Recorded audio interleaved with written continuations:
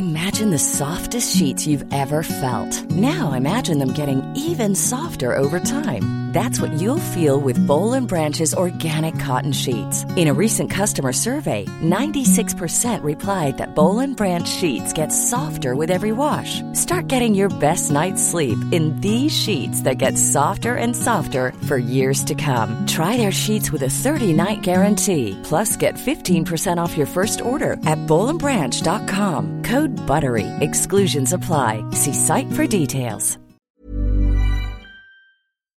Hi, I'm Scott Hancock and I host From Queer to Eternity, a new podcast exploring what it means to be queer, where we have conversations like this. I look at younger generations and go, you can just Google this stuff. The fact that the only mention of queerness was don't get AIDS. If I'd been marrying a girl, that would not have happened. Maybe we can find a universality that we weren't aware of before. That's why this podcast's so great, because actually, I guess we just don't think to speak of this stuff, and yet it's part of our fabric.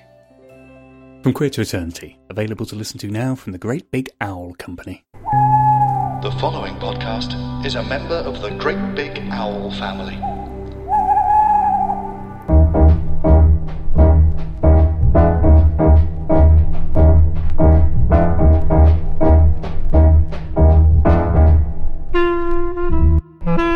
Hello and welcome to Out of Character, a podcast about sketch and character comedy.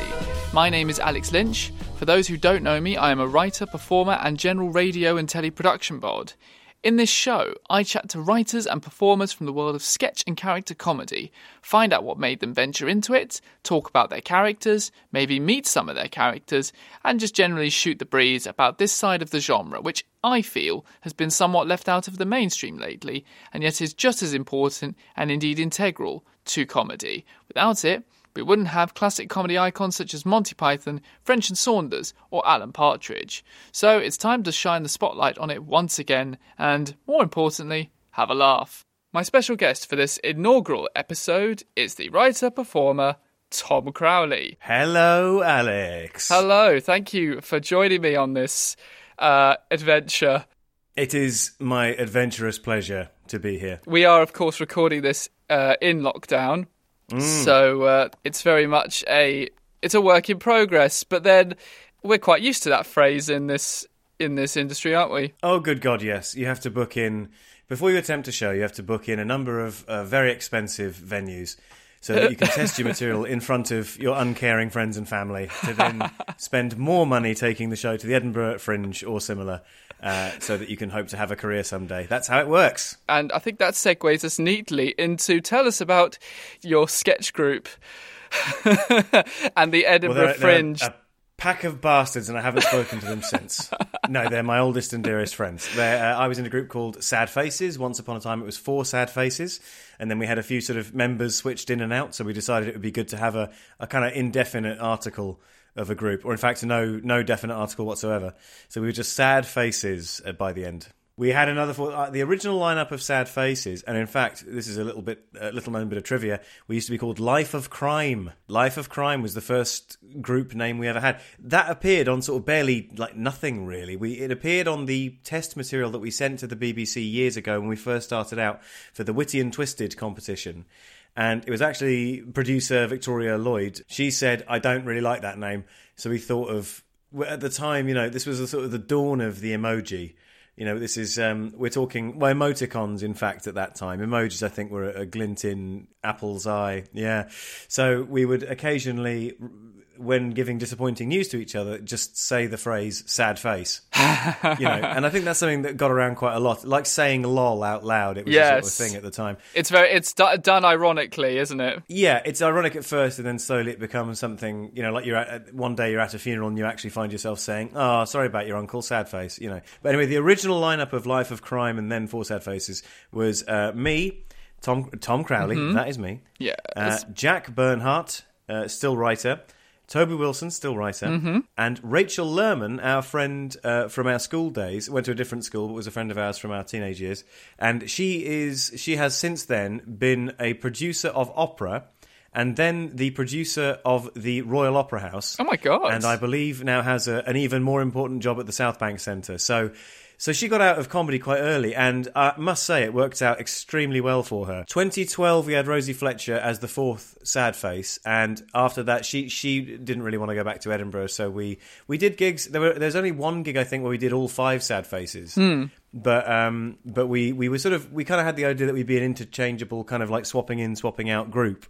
And, well, as often happens, like Rachel already had her own stuff to do, Rosie had her own stuff to do, so it was just us 3 lads for the last 2 shows. I met you when you were doing previews for the Dawn Chorus. Yes, that was our last show. Last and best, I think. There was something quite sort of different and quite special about that show, wasn't it? As well as it being your swan song as a sketch group.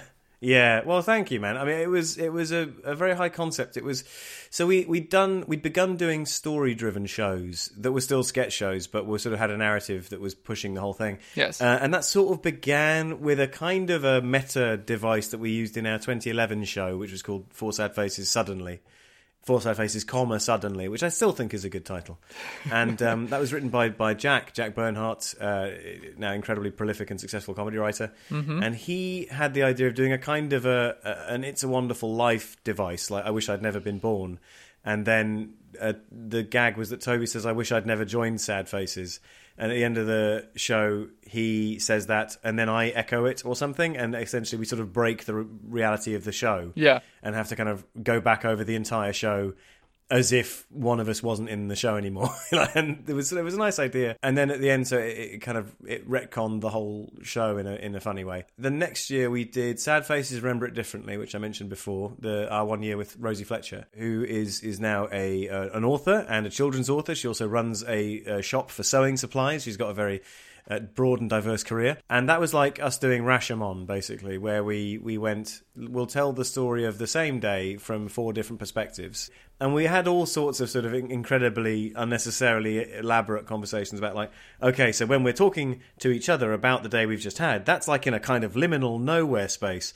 And in fact, I think I remember Rosie Fletcher saying to us, if I hear the words nowhere space again in this rehearsal, I will kill all of you. Because we were arguing over the passage of time in a way that no audience member would ever notice or care about, but we really did. And it had to work. So anyway, that was our first show, and that was great, and it went well, and we had a really good time. And then the next year we did Sad Faces Through a Party, I think, because we wanted something that was also a narrative, but would maybe be less involved in terms of the continuity. So after that, we'd done the Pleasance for the first, and it turned out, only time. And there is something that feels a bit official about being booked at the Pleasance. We were in the attic in the Pleasance Courtyard in Edinburgh. And it was nice. It was like, it wasn't maybe our best selling year ever, but it certainly felt like a step up, and it was really nice. And so we sort of went away from that going, good. Well, we've made it into that little club now. We probably better like make sure our next show is good, essentially, because all the wear and tear of doing previews and doing Edinburgh every single year, that does wear you down over time. Even if we had fun, and we did. It's a lot of work. I always find it amazing how people have the stamina, let alone another show in them year after year. No, exactly. I think it's quite amazing when people manage to do that. But we sort of didn't want to treat it, like a sausage factory quite as much anymore. And I'm not just referring to the fact that we were just 3 guys. I mean, in terms of, churning things out rather than the other kind of sausage factory. It's a sausage factory, not a sausage party. Exactly. It's a sausage factory, not a sausage party. And we didn't want to be either, really. So we decided, well, we'll take a bit of a break and just see if we can think of a good enough idea. We sort of went, well, let's keep actively working on ideas and talking about how we can do this, but let's not go back till we've got a really good idea. And it was, basically, we thought of it just slightly too late to apply to Edinburgh 2014. So we held it back until 2015, partly because we were tired of just racing to get a show done and not having any luxury of time to really refine something. So we took a sort of year off, but during that whole year we were working on the Dawn Chorus. And the premise of the Dawn Chorus, which I still love to this day, was that we were putting together a very weighty and worthy play based on a novel about World War I that would be a bit like Atonement or Birdsong or something. And I think it was Toby came up with the name The Dawn Chorus, which is just the most perfect, like hokey, is it sort of bittersweet novel about the First World War title. And so the idea was that we were putting this play based on the novel, and the novel didn't exist. It never existed, and we never yielded that during the show. We thought we'd made it clear enough by having sections where, like, me doing a voiceover as the novelist was recording, wax cylinder audio diaries to his long-suffering wife about, how he needed more shotgun shells and gin and stuff, and stuff that if it was about a real person, you would be thrown in jail for like libel. But but still, people, including I believe Toby's father, said, "Is it a real book?" after the show, and it's like, no, obviously not. That's what I loved about it. It went over people's heads because you had the poster that was the Penguin Classic, wasn't it? Yeah, I was happy about that. That was I designed that, but that was Jack's idea, was to have it look like. And we because I'll be totally upfront with you, Alex. I think it was a very good show. We had a lot of people come and see it and tell us they loved it, and I think a lot of people took from it what we wanted. Yeah. But it was a rough old year. Like sales wise, it was tough to get people through the door, and like no press. I mean, things are even worse with the press in Edinburgh now, as I understand it. But that year, it really felt like, is there nobody? Will nobody come? And that's one of the few marks of concrete achievement you can have, really, is get some good reviews in, and nobody came. So anyway, but like we did have a good time. But it was we had all these sort of conversations about, oh, maybe it looks like too much like it is a real play, and I'd say, no, guys, look, the flyer is a Penguin Classics edition, but it's also got me, a man with a beard, wearing a really like rubbish dress, clearly trying to play the romantic lead lady, and it's just like, it's obviously a joke, but I suppose it's hard to know when you're trying to do a kind of fake presenting something off as real. Do you think that's a harder sell than just it's a sketch show? Well, I suppose so. I think the difficulty is I think what we always admired about other groups and stuff, what we wanted to do ourselves was kind of that. If you say it is a sketch show, and like, I'll be honest, there are a bunch of shows that seem to be up every single year and with no more unique branding than this is a sketch show. And they did great, and I really respected it because they just stuck to something. Like the one that really sticks with me is Foil Arms and Hog, who are now doing better at doing like web videos. They were up every single year, and they'd have a sort of a punny title or something, but it was always just like a sketch show, and they got people in the door. Like they just built a brand of being a dependably funny sketch group, and that was all they needed. And we didn't necessarily want to be gimmicky, but we did want to do something with narrative, and that clearly each show had its own distinct identity in that way. And I don't know, I suppose it's that if you say, because I think Four Arms and Hog have been going up so long and doing such good stuff that you go, oh, they're just dependable, they're known. If you go to Edinburgh, you've probably seen them, and if you like them, go next year because it'll be good again. Yes. And I think that's a good way to build up some trust and an audience. And for us, I think we just went, well, we don't want to run the risk of being just another sketch group, and might I add, just another sketch group consisting of 3 white men. What we knew we wanted to do was to just to do something that was a bit more experimental in terms of the way the shows were framed, and sort of paved the way for doing just more narrative stuff in general. Like we all were writing, sitcom pilots and plays and things, so we already had these desires and sort of those instincts in us churning away. So I think we just wanted to put that into the sketch work, really.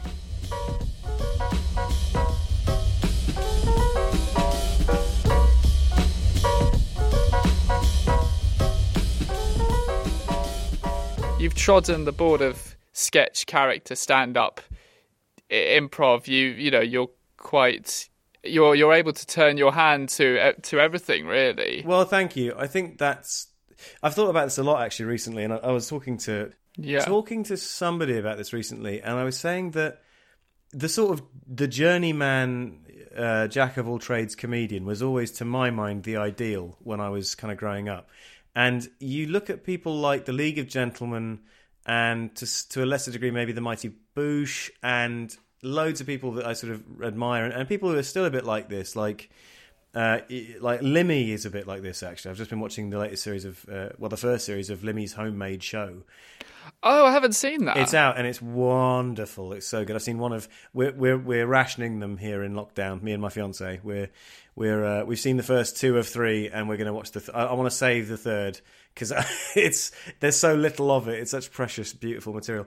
But that kind of, so looking at him, he started out as like a web designer and a Flash animator, and then sort of had a podcast that became the same sort of material he would then do on a little bit of on YouTube, and then he had his website with loads of little Flash games and animations and things. And off the back of that, somehow he ends up doing his own sketch show on BBC Scotland, I guess because he'd built a bit of an audience through the online stuff. You look at Limmy, and he composes all of the music for his TV show. he's also clearly filming it all himself, setting up his own cameras. He runs like Twitch streams and things, and also sort of makes everything. He edits, he animates the effects in the show. Oh, wow. It's totally a one-man operation, and he's always been a bit of a polymath. But also sort of people like Peter Serafinowicz are a bit like this. People who can sort of be funny personalities. They're also brilliant, funny writers. Yes. And also actors, and actually if you push them, they could probably go on stage and do sort of 10 minutes of stand-up. It might not be their main thing, but they're funny enough people, and they understand the structure of a joke well enough that they could do all of those jobs. And it always seems to me that, the ideal comedian is someone who you can get in to write on your sketch show, but who might also write a sitcom.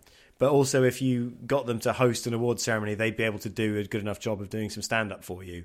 And, and it's sort of, and also if you cast them in something, they'd not only be funny, but also be a good actor. They've just got the comedy chops. That's it, yeah. It's sort of like how I think most of the members of Monty Python ended up being able to do that because it was a very different time, and they had immense privilege in the sense that they were given a show immediately, and also I suppose people like Key and Peele are like this as well, because they both write, they have done stand-up in front of curtain stuff, they are fantastic character performers, and now Jordan Peele's an award-winning filmmaker. I think sketch naturally lends itself to producing those sorts of polymaths, because you're used to having to do so much and so many jobs yourself. But I think there's just a few people like that who I've always thought, that's brilliant, that's who I'm going to be. So I do think that since being a child, like wanting to sort of train myself up in that way, I'm sort of like Batman, Alex, in that but instead of having my parents murdered when I was a child, I saw The Naked Gun 2.5 on VHS. And instead of training myself to be the ultimate scientist, detective, and kung fu fighter, I taught myself how to act and write and edit audio as well. So you need Hollywood to make that story. No, exactly. Well, Christian Bale's on board. He's going to either gain or lose weight for it to get some attention for the project. So it's all going to be great.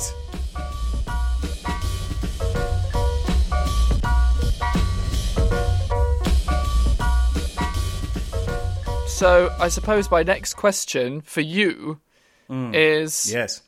If you had to be isolated, that's right, it's a lockdown theme question. Right. If you had to be isolated with any TV comedy character, who would it be? Oh, that's interesting. This could stretch to sitcom as well. This could be... Not necessarily a sketch character. Yeah, okay. Well, that's very simple, I would say, then, in which case I would say Terry from Brooklyn Nine-Nine. Without question. Because he's in it always, he loses his temper sometimes, but he's a very nurturing, caring person. Yes. Very sweet, generally. And he'll protect you. And also, yeah, exactly, he's a giant Goliath man. And if anyone sort of, tried to, I don't know, break in or bother you or get within 2 meters of you, he could probably crush their skulls with one of his enormous hands. So I would say Terry from Brooklyn Nine-Nine, and those are my reasons. But yeah, I think he'd like a good laugh, but he's not sort of too, eager socially. You'd have your space from each other, but also, I suppose the only problem is he's got loads of children. So you'd have to, if you're living with him, you'd probably have to live with his wife and all of his children. But, you could be an asset to him. You could help with his childcare. You could, or else you'd perhaps... It'd be the two of you isolated, so you just have to hear him talking about his kids quite a lot. That's true, yeah. Terry's a good one. Yeah, I think so. I think he's just one of those characters that's like just very nice that you get in sitcoms now and again. He's just there to sort of be a bit of a steadying influence. I like that you immediately thought of that. Yeah, well, we are watching the latest series on Netflix at the moment, so it was in the front of my mind. But yeah.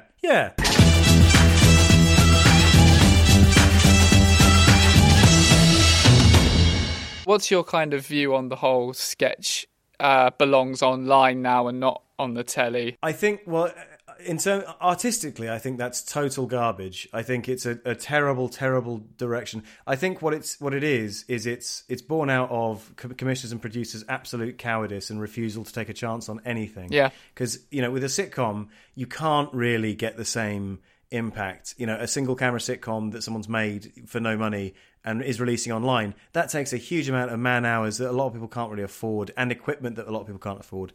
So you can't really say, oh, we knew this person was right for a sitcom because they managed to record a 10-minute pilot just with them and their mates in it. But what you can do is go, oh, we knew that this sketch group or this sketch writer or performer was worth hiring to write gags and sketches because they have a great Vine channel or a great TikTok channel. And I think, or they became a sort of viral hit on Facebook video. And I think that's fine because, yeah, that's a great... I love the fact that that's a much more accessible way for people to get into things. Way more accessible to bring things back again. Way more accessible than being expected to go to the Edinburgh Fringe. Yeah. And it's a huge leveller, the online thing, where most everybody has a phone with a camera of some kind in it. So you can record a little sketch. And Vine was brilliant for that. TikTok is also, like, if you find the right people, is also brilliant for that. And I think there's a lot of that on Twitter and Facebook as well. Like, you've got people on Twitter like Alistair Green and Fergus Craig, yes, all of whom have been doing comedy for ages, but have sort of found their niche there. But I don't think it should be the aim of big production houses and commissioners to say, we want to do the same as people with no time or money are doing. We want to record, hey, we got a great commission. We're going to record 5 3-minute sketches. What are you going to do with them then? We're going to put them on social media. Okay, why? Well, because, if they go viral, we'll consider possibly giving that person a program. Will it be a sketch program because they make sketches? Probably not. We'll probably try and turn one of their characters into a sitcom, and then that won't work because that's not the terms that character is supposed to exist in, and then we won't make that sitcom because it doesn't work. I mean, yeah. Like, that seems to be the kind of thinking of it. And I think that's sort of what most people's experiences are like. Like, occasionally you get something that breaks through, like the big example being Stath Lets Flats that I can think of. I was going to say, yes. Because that seemed to work, and I think that's because there's enough richness in that character. And because Jamie Demetriou is good enough at, building, as a writer and as a performer, building a bigger world around that person. So that works. But the fact of the matter is, if you want a sketch show, you've got to make a sketch show. And I think that one isolated... I was thinking about this just this morning. You've got me going now, Alex. This is going to be a very rich and furious, controversial pilot episode. But I was thinking about this morning, have you seen from the It's Kevin, the Kevin Eldon show... They recreated the Sex Pistols interview with Bill Grundy. Oh, with the Amish. Yeah, but they're all Amish. Yes, I remember that. And other than that, the entire sketch is played completely straight. It's just the interview with Bill Grundy. It's a word for word transcript, isn't it? It's a word for word exact recreation. It's just that the Sex Pistols are dressed as Amish farmers, and it's so funny. But can you imagine doing that sketch? And it's Peter Serafinowicz being Bill Grundy. Yeah, doing a brilliant impression of Bill Grundy. Can you imagine doing that sketch out of context? Can you imagine releasing that sketch just on its own on Facebook? Nobody would know what was going on. But putting it in the sort of comforting framing of, well, this is a sketch show, you're going to see lots of isolated scenes, gives you the permission to do beautiful, bizarre things like that you could never do as a web sketch, unless you were an independent creator that already had built up a huge amount of trust and a massive following. You could release that and people go, oh, I know who that person is and I know what their tone is. You'd need to be at sort of Adult Swim level or college humour, wouldn't you? Yeah, and even then, their sketches tend to be longer, like Too Many Cooks. Oh, yeah. It's amazing. Part of the joke of that is it goes on far too long. That's the start of that gag. But I think part of that is because they have to spend so long building up here is the reality of this world, here's where we're starting. Because to allow it to go to such a weird place, and it is more like a short film than a sketch. Yes. Oh, it really is. I think there's so many brilliant sketches that if you didn't see them in context, you with an affection for the people involved, with a knowledge of the sort of tone that they set up and a context for that show, they just would not work. They wouldn't be so fondly remembered. Like, you look at Four Candles, and that is basically, it's a sketch which is based on puns, and it's the two Ronnies, and that's sort of all there is to it. And it's set in a hardware shop, and it's just a bunch of mishearings that are funny. Yeah. And you go, great, fine, that's fine. And it's basically a sketch that's remembered for one joke, which is a bit weird. Yes. But anyway. And it's not even the punchline joke. No, it's like the first joke of the sketch. And it's great, and it's a funny sketch. It's got loads of brilliant bits in it. But you go, I think that if you put that on its own on Facebook, people would go, well, it's just, they click away within the first 2 seconds because they go, oh, what's this? It's just a sketch about a hardware store. You don't have the same permission. Yeah. Same as the Mastermind sketch. That might get around, but unless it had a clickbait-worthy heading on it like, oh my God, best Mastermind contestant ever, then no one would give it the time of day. And also, if you didn't know who the two Ronnies were already, you might just sort of be a bit like, well, who are these guys? What's happening? Well, and also because of that whole thing that you have to establish what the joke is within the first 3 seconds because people scroll over. And I often think about that with classic sketches, what they would look like now if you were trying to, like, as you say, the kind of, you won't believe what happened when this guy bought this parrot, or, you know, whatever. It's like when you try to get a refund at the pet store, crying, laughing emoji.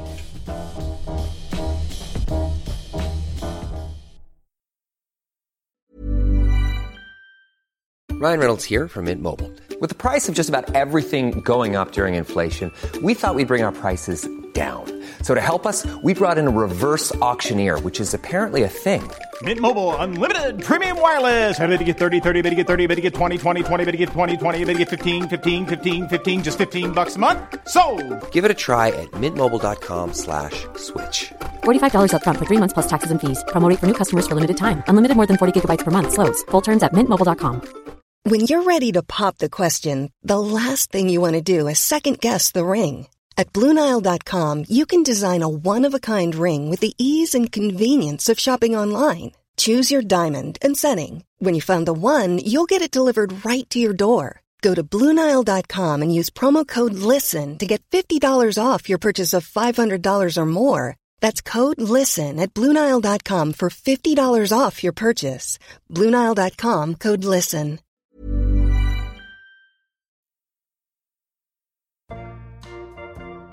Hi, I'm Yasmin Akram, letting all of you know that myself and my friend Philippa Dunn and I have released the second series of our podcast, We Heart Worry.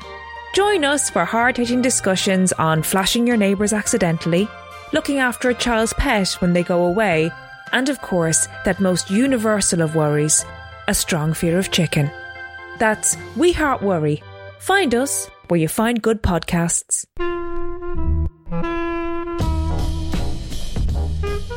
I mean, with the kind of whole thing of online as well, with in terms of money, there are some people, like some commissioners, who kind of think, oh, if you do it online, it means it's cheaper, or you don't need to worry about production values. But then you look at stuff on YouTube, like, I don't know, epic rap battles of history, or even, as you say, like Too Many Cooks, and you can see money's been spent there. Yeah, they've made a film. They've made a short film. It's strange how it sort of goes. It's a shame.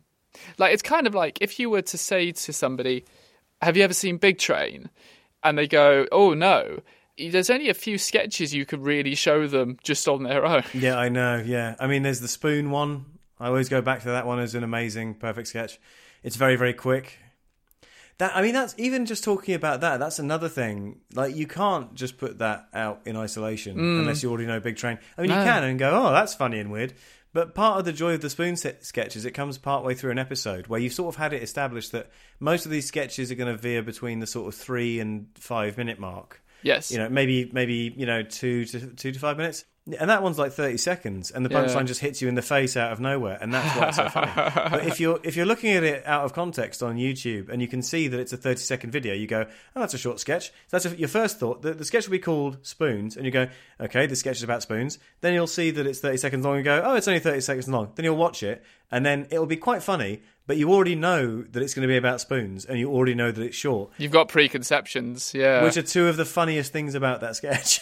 Well, that's it. I mean, I'm sure, as same as me, when you saw it, it was probably on the DVD, wasn't it? Yeah, amazing. Yeah. I mean, just getting that DVD and then binging through those was just some of the most profound comedy joy of my life. Well, right from the off with the, do you speak English? No, I don't. That's just... They're perfect. It's such good sketches. Yeah. When you were talking about people who do everything kind of themselves, you know, like Limmy.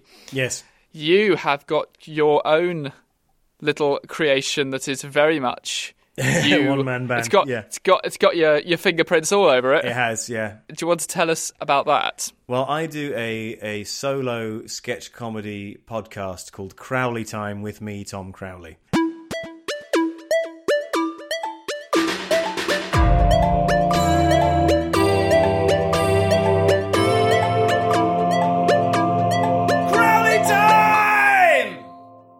And that's a project where I write all of it, I play every part in it, I compose all the music, sort of candidly in GarageBand. And that's something I started doing, I think, just because, I forget what really got me going with it. I think, Limmy's homemade show did inspire me, but I've always found it sort of more of a natural fit for me working in audio. I mean, firstly, it's easier and cheaper. But secondly, it's having done, because I'm in other podcasts as well. I'm in one called Wooden Overcoats, which is a sitcom. I'm in one called Victoriosity, which is a drama with a sort of mystery thriller angle set in an alternate past England. And you're a regular on the Beef and Dairy network. Yes, Beef and Dairy as well. Yeah, it's so fun. I mean, I am in that quite a lot. I always just think of it as Ben's thing that I'm allowed to be, Ben Partridge's thing that I'm allowed to be in now and again. But I am in quite a lot of it now. But yeah, so you can hear plenty of me in that, and that was a huge point of inspiration as well. Actually, thank you for saying that, because seeing Ben Partridge is brilliant, and he writes lots of very kind of accessible and totally sort of family appropriate comedy. In things like he'd gone through all of the kind of Radio 4, the contract writer position where you're just writing sketches for every topical show, and he's also done like loads and loads of sitcoms and various bits of script editing and things. So he's done the kind of he's ploughed a sort of mainstream furrow in his career as well, but he's also got like clearly an incredibly warped, depraved, and very funny imagination, which often, you know, I can't imagine him taking Beef and Dairy to Radio 4 straight off the bat and then making it. But what is amusing is he went away and made it by himself, and then it became so successful, having been recommended by various sort of people of influence and signing up with the Maximum Fun network based in the States. It then became popular enough that the Radio 4 bought it from him to retransmit.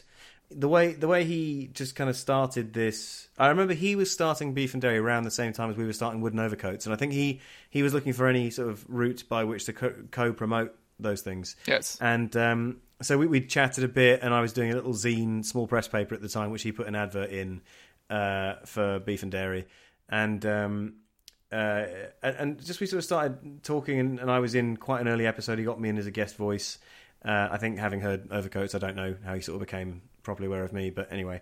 But I was so impressed by the fact that he has, he's got a huge listenership now. And this is a really old saw, this, but like in terms of digital content and in terms of self-publishing and podcasts and YouTube, like you can do your own thing, which sounds so obvious and played out as a thing to say. But you realise that when what you want to do is bizarre sort of body horror comedy about beef, that is hard to do anywhere else. And most people, quite rightly, would probably go, I don't see how that's funny. And then, even if you gave them a pilot, they might not be of the right temperament or sense of humour to appreciate it. Well, it's a weirdly niche thing, isn't it? But he manages to make it a much broader, bigger thing, which is really amazing. Like the world of it builds, and the kind of the areas he permits the show to cover grow and change, and there's something about that I massively admire, and that probably was going into it as well when I decided to just do my own thing. And I also think it's partly because I love sketches, I love doing sort of radio acting, funny voices, and sketch acting in general, like character acting, and there's just not that many opportunities to do that anywhere else. And you kind of have to do your own thing. And you can do your own live show. And at the same time, I was sort of developing plans for my first live hour. And the kind of outcome of all that was that I enjoyed the challenge of putting together the live sort of stand-up / character comedy sort of hour.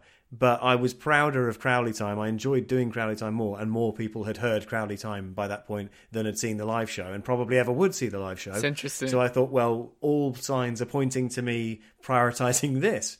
Especially because it will go on the internet and then never go away again until, the heat death of the universe and all the servers get wiped by the sun exploding or something. And it's just nice to know it's out there. Stop, all of you! You mustn't hurt him! He may look frightening, but he's innocent. He knows not what he does. He's like a child. Yes, he broke Artie Holtzman's arm, but only because he was trying to pull him out of the path of that carriage.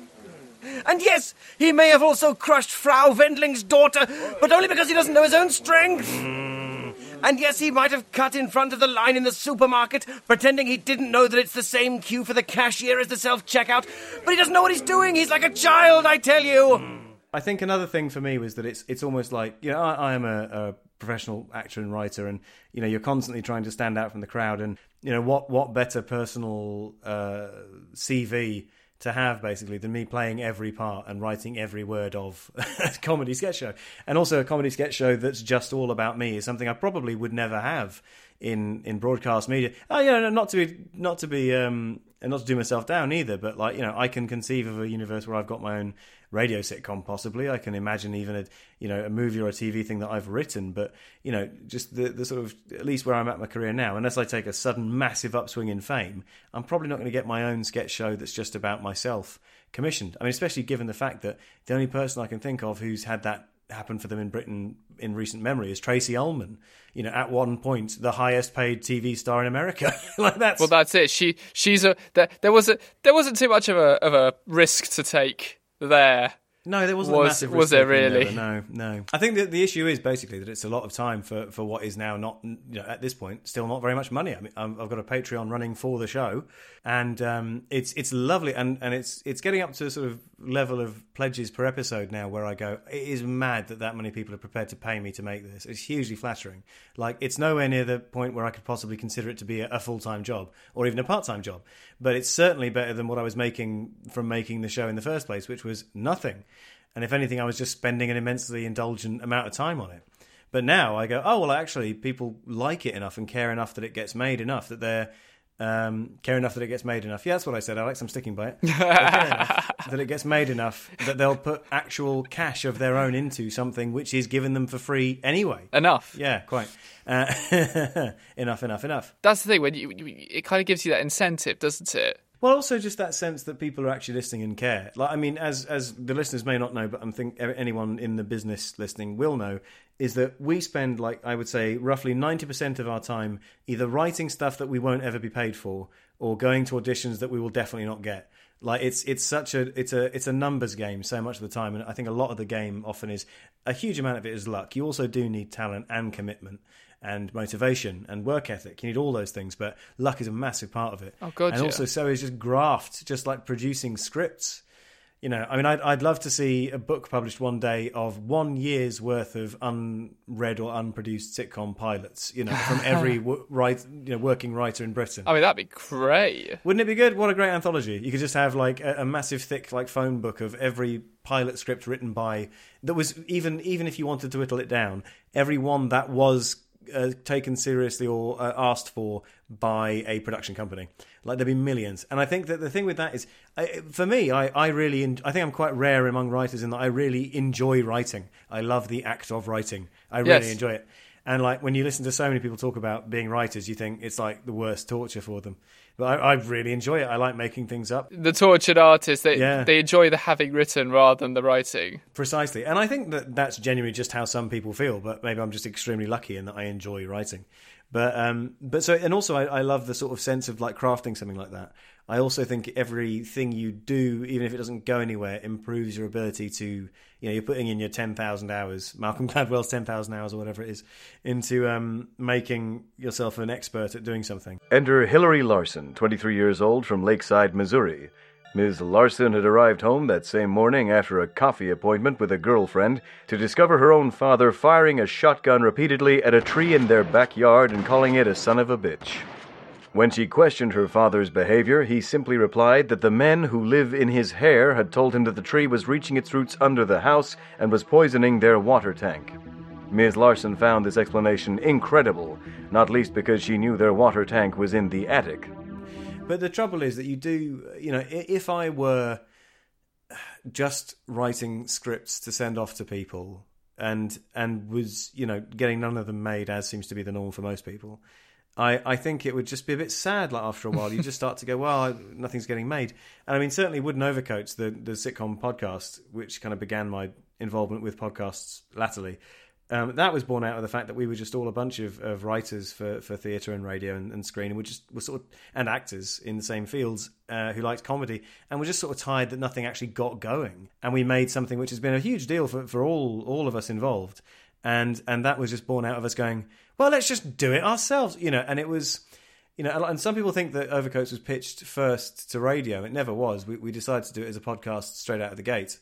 And because we just wanted it to definitely be made and get sent out there and for people to find it. Yeah, I think but the thing is, you can hear the team effort and that you are doing it for the love of it. Like, you could really hear that in the show. Well, I'm glad. I mean, and it's true. And rightfully, it's got a huge following that has just got bigger and bigger. Yeah, it has, and that's really, really fortunate. I mean, it's been a long gap between seasons, and now because of COVID-19, we're having to delay season 4, not indefinitely, but certainly for a little while now, our fourth and final series. I know, I've still got my episode to finish. Yeah, well, you better hurry up. I know. Because I can't think of a good reason why you should hurry up, but still, get that done so we can't record it.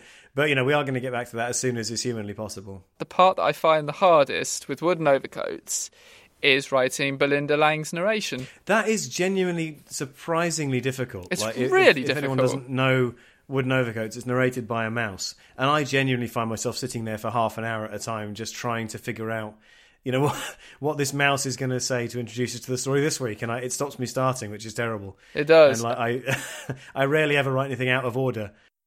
It's time for our final section of the podcast, and it is one that will continue throughout the podcast to keep a continuity.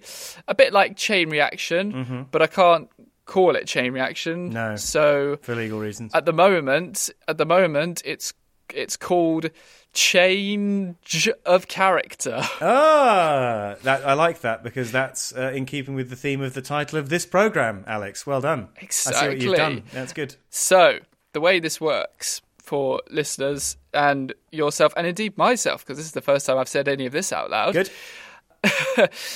Basically, I am going to give you the name of a character, just the name, and I would like you to unpack who you think that character is. Hit me. Sort of what you imagine their occupation is, maybe their hopes and dreams. Yes. Once you have done that, you are then going to give me the name of a character that you have come up with. Yep. For my guest on the next episode to unpack and do exactly as you're doing, and then so on and so forth. Great. So, to kick things off, I'm very excited about both aspects of this segment. Thank you very much. I hope it works. It works. Me too. So the name I am going to give you is an old character of mine, actually. I won't tell you what he was, but the name is Terry Fledgling. Terry Fledgling. Terry Fledgling. Who is Terry Fledgling? Who is Terry Fledgling?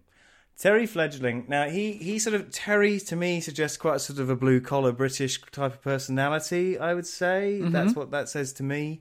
Terry Fledgling. Now, Fledgling, that speaks to me of the countryside, of birds and the natural world. So I'm going to say that Terry Fledgling is a factory owner in the north of England in strike-era 1980s Britain. And I'm picturing sort of a huge cigar. Terry Fledgling, he runs Fledgling Chattering Teeth, which is a mass production outfit for those wind-up chattering teeth that are made. Oh, yeah. And Terry Fledgling, massive mutton chops. And this is, maybe he's in a smaller northern town, but it's industrial town. But this is the biggest thing that they produce, is those wind-up chattering teeth. And they also have a sideline in making those things that you throw at the wall and they kind of walk down the wall. Do you know what I mean? Those sort of sucker-footed things, yeah. Oh, God, yes, I remember that. But that's like the dirty secret of the factory. The main thing is the chattering teeth. So it's almost like a sophisticated joke shop. Yeah, like a massive... But no, they're the supplier, you see. They're the factory manufacturing these things. They're the supplier to all of the joke shops. So he's the sort of chattering teeth king of the north of England, Terry Fledgling. And he is... and amusingly, he has next to no sense of humour. For someone who runs the Chattering Teeth factory. He inherited the business from his dad. His dad was quite a nice person. But this Terry Fledgling grew up spoiled and grandfathered into a job he didn't deserve. So he's begrudgingly taking over the family business. That's it. And he's throwing his weight around a lot. He's got endless sort of problems with drugs and mistresses and alcohol. He's constantly embezzling money from the Chattering Teeth Company, constantly at war with the workers' union from within.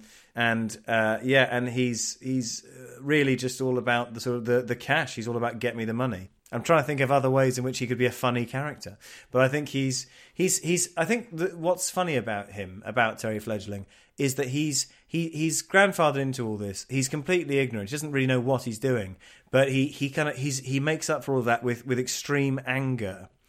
and he can only actually function as the person running this factory with the help of his secretary, who I'm going to call Antonia Winterwood. And Antonia Winterwood, is secretly the brains of the operation, his long-suffering assistant. But she has power over him, because she knows that he has feet of clay. Like, he has no idea what he's doing, and he needs her to keep the wheels, turning on this thing. So that's the dynamic. What do you think he longs for? What do you think he wants to be doing? I think he just wants more power, and I think what would make him happy would be just sort of sitting on a tropical beach making money by, fishing and selling his catches. But he'll never know that. He'll never know that that's what he needs, because he'll be too locked up in, trying to appear successful, trying to appear bullish and strong and a tough leader. Yeah. And I think that actually what he wants is sort of to be just lying somewhere with no concerns in the world. And actually what he'll do is keep taking pills and getting pissed in various kind of unreputable night spots and sleeping with strangers until he dies of a heart attack at the age of 68, leaving his entire worldly wealth to his poodle, after which point the factory that manufactures the Chattering Teeth will fold completely, putting all of its employees out of work, including his secretary, to whom he owed everything, basically. Oh, God. And what she'll end up doing is, well, it's sad at first, but then in the spin-off, she ends up running an extremely successful detective agency, which actually is what she wanted to do all the time. So we've already got a spin-off. That's right. Winterwood. Antonia Winterwood is the name. It's just going to be called Winterwood, isn't it? Winterwood is a really good name for a detective. I should have led with that. No, it's good. I like. You've got your own little chain going on there. That's it. I think Terry Fletcher would misuse a lot of long words and sort of powerful sounding words. Like he'd say like paradigm. He'd have to say, "Come on, guys, we haven't got time for the paradigm," and shout that at people in the factory, and they wouldn't know what he was talking about. Yeah. He wants to feel clever and important. That's it. But he's got nothing. He's got absolutely nothing. Yeah. How old do we reckon Terry is? At the time we know him, I think, when he's first hired Antonia Winterwood and she's sorting things out for him, I reckon he's probably pushing 50. So I'd say that she's working for him for a good 18 years, from girl and woman, until she eventually breaks free after he destroys the entire factory. I'm also going to say that she knows where he hides little stacks of cash around his office that aren't accounted for. So she'll pinch them before the factory goes under, and that's how she'll get the seed money to start her detective agency. There you go. That's the direct inheritance there. Oh, she's the eyes and ears of the operation. Precisely. So that's my pitch to you for Terry Fledgling. That's wonderful. Can we now hear what your vision of Terry Fledgling was? Yeah. Oh, God, not even remotely as thought out and elaborate as that. Was I close? Bloody hell. It's going to make my character seem so two-dimensional by comparison. Hey, hit me. So Terry Fledgling was the lead guitarist and singer in power metal band Satan's Weeds. Basically, they'd have, with sort of power metal, it'd be this sort of epic, hopeful, sort of sort of dragons and high fantasy, yeah, very high concept fantasy. But when he wasn't doing that, he'd be speaking in this sort of, hello. It's me, Terry Fledgling, from Satan's Weeds. From Satan's Weeds. And it's, bit of sort of Alan Bennett-y. I've just come from seeing me nan. Yeah, I get it. I'm with you. I can see who he is. Oh, they loved it when we started playing Children of Carpathia. They loved that, and... Well, thank you very much for playing my change of character. Can you please change of character? Change of character. Can you tell me now, for our next guest, the name of your character? It's my great pleasure to tell you that the name of a character that I have come up with to challenge the next episode's guest with is Fiona Cockerell. Fiona Cockerell.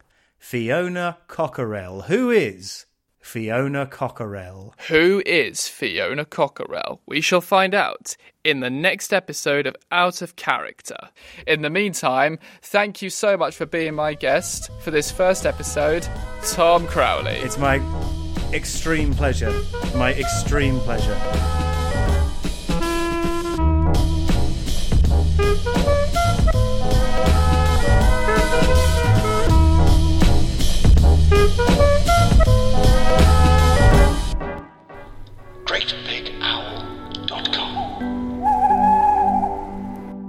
Richard and Gretel, gonna make your lives better today.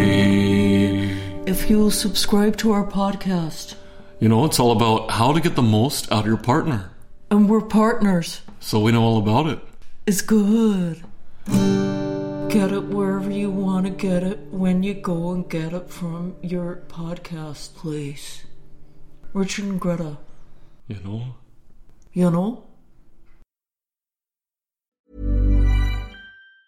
Mom deserves the best, and there's no better place to shop for Mother's Day than Whole Foods Market. They're your destination for unbeatable savings, from premium gifts to show-stopping flowers and irresistible desserts. Start by saving 33% with Prime on all body care and candles. Then get a 15-stem bunch of tulips for just $9.99 each with Prime. Round out Mom's menu with festive rosé, irresistible berry chantilly cake, and more special treats. Come celebrate Mother's Day at Whole Foods Market.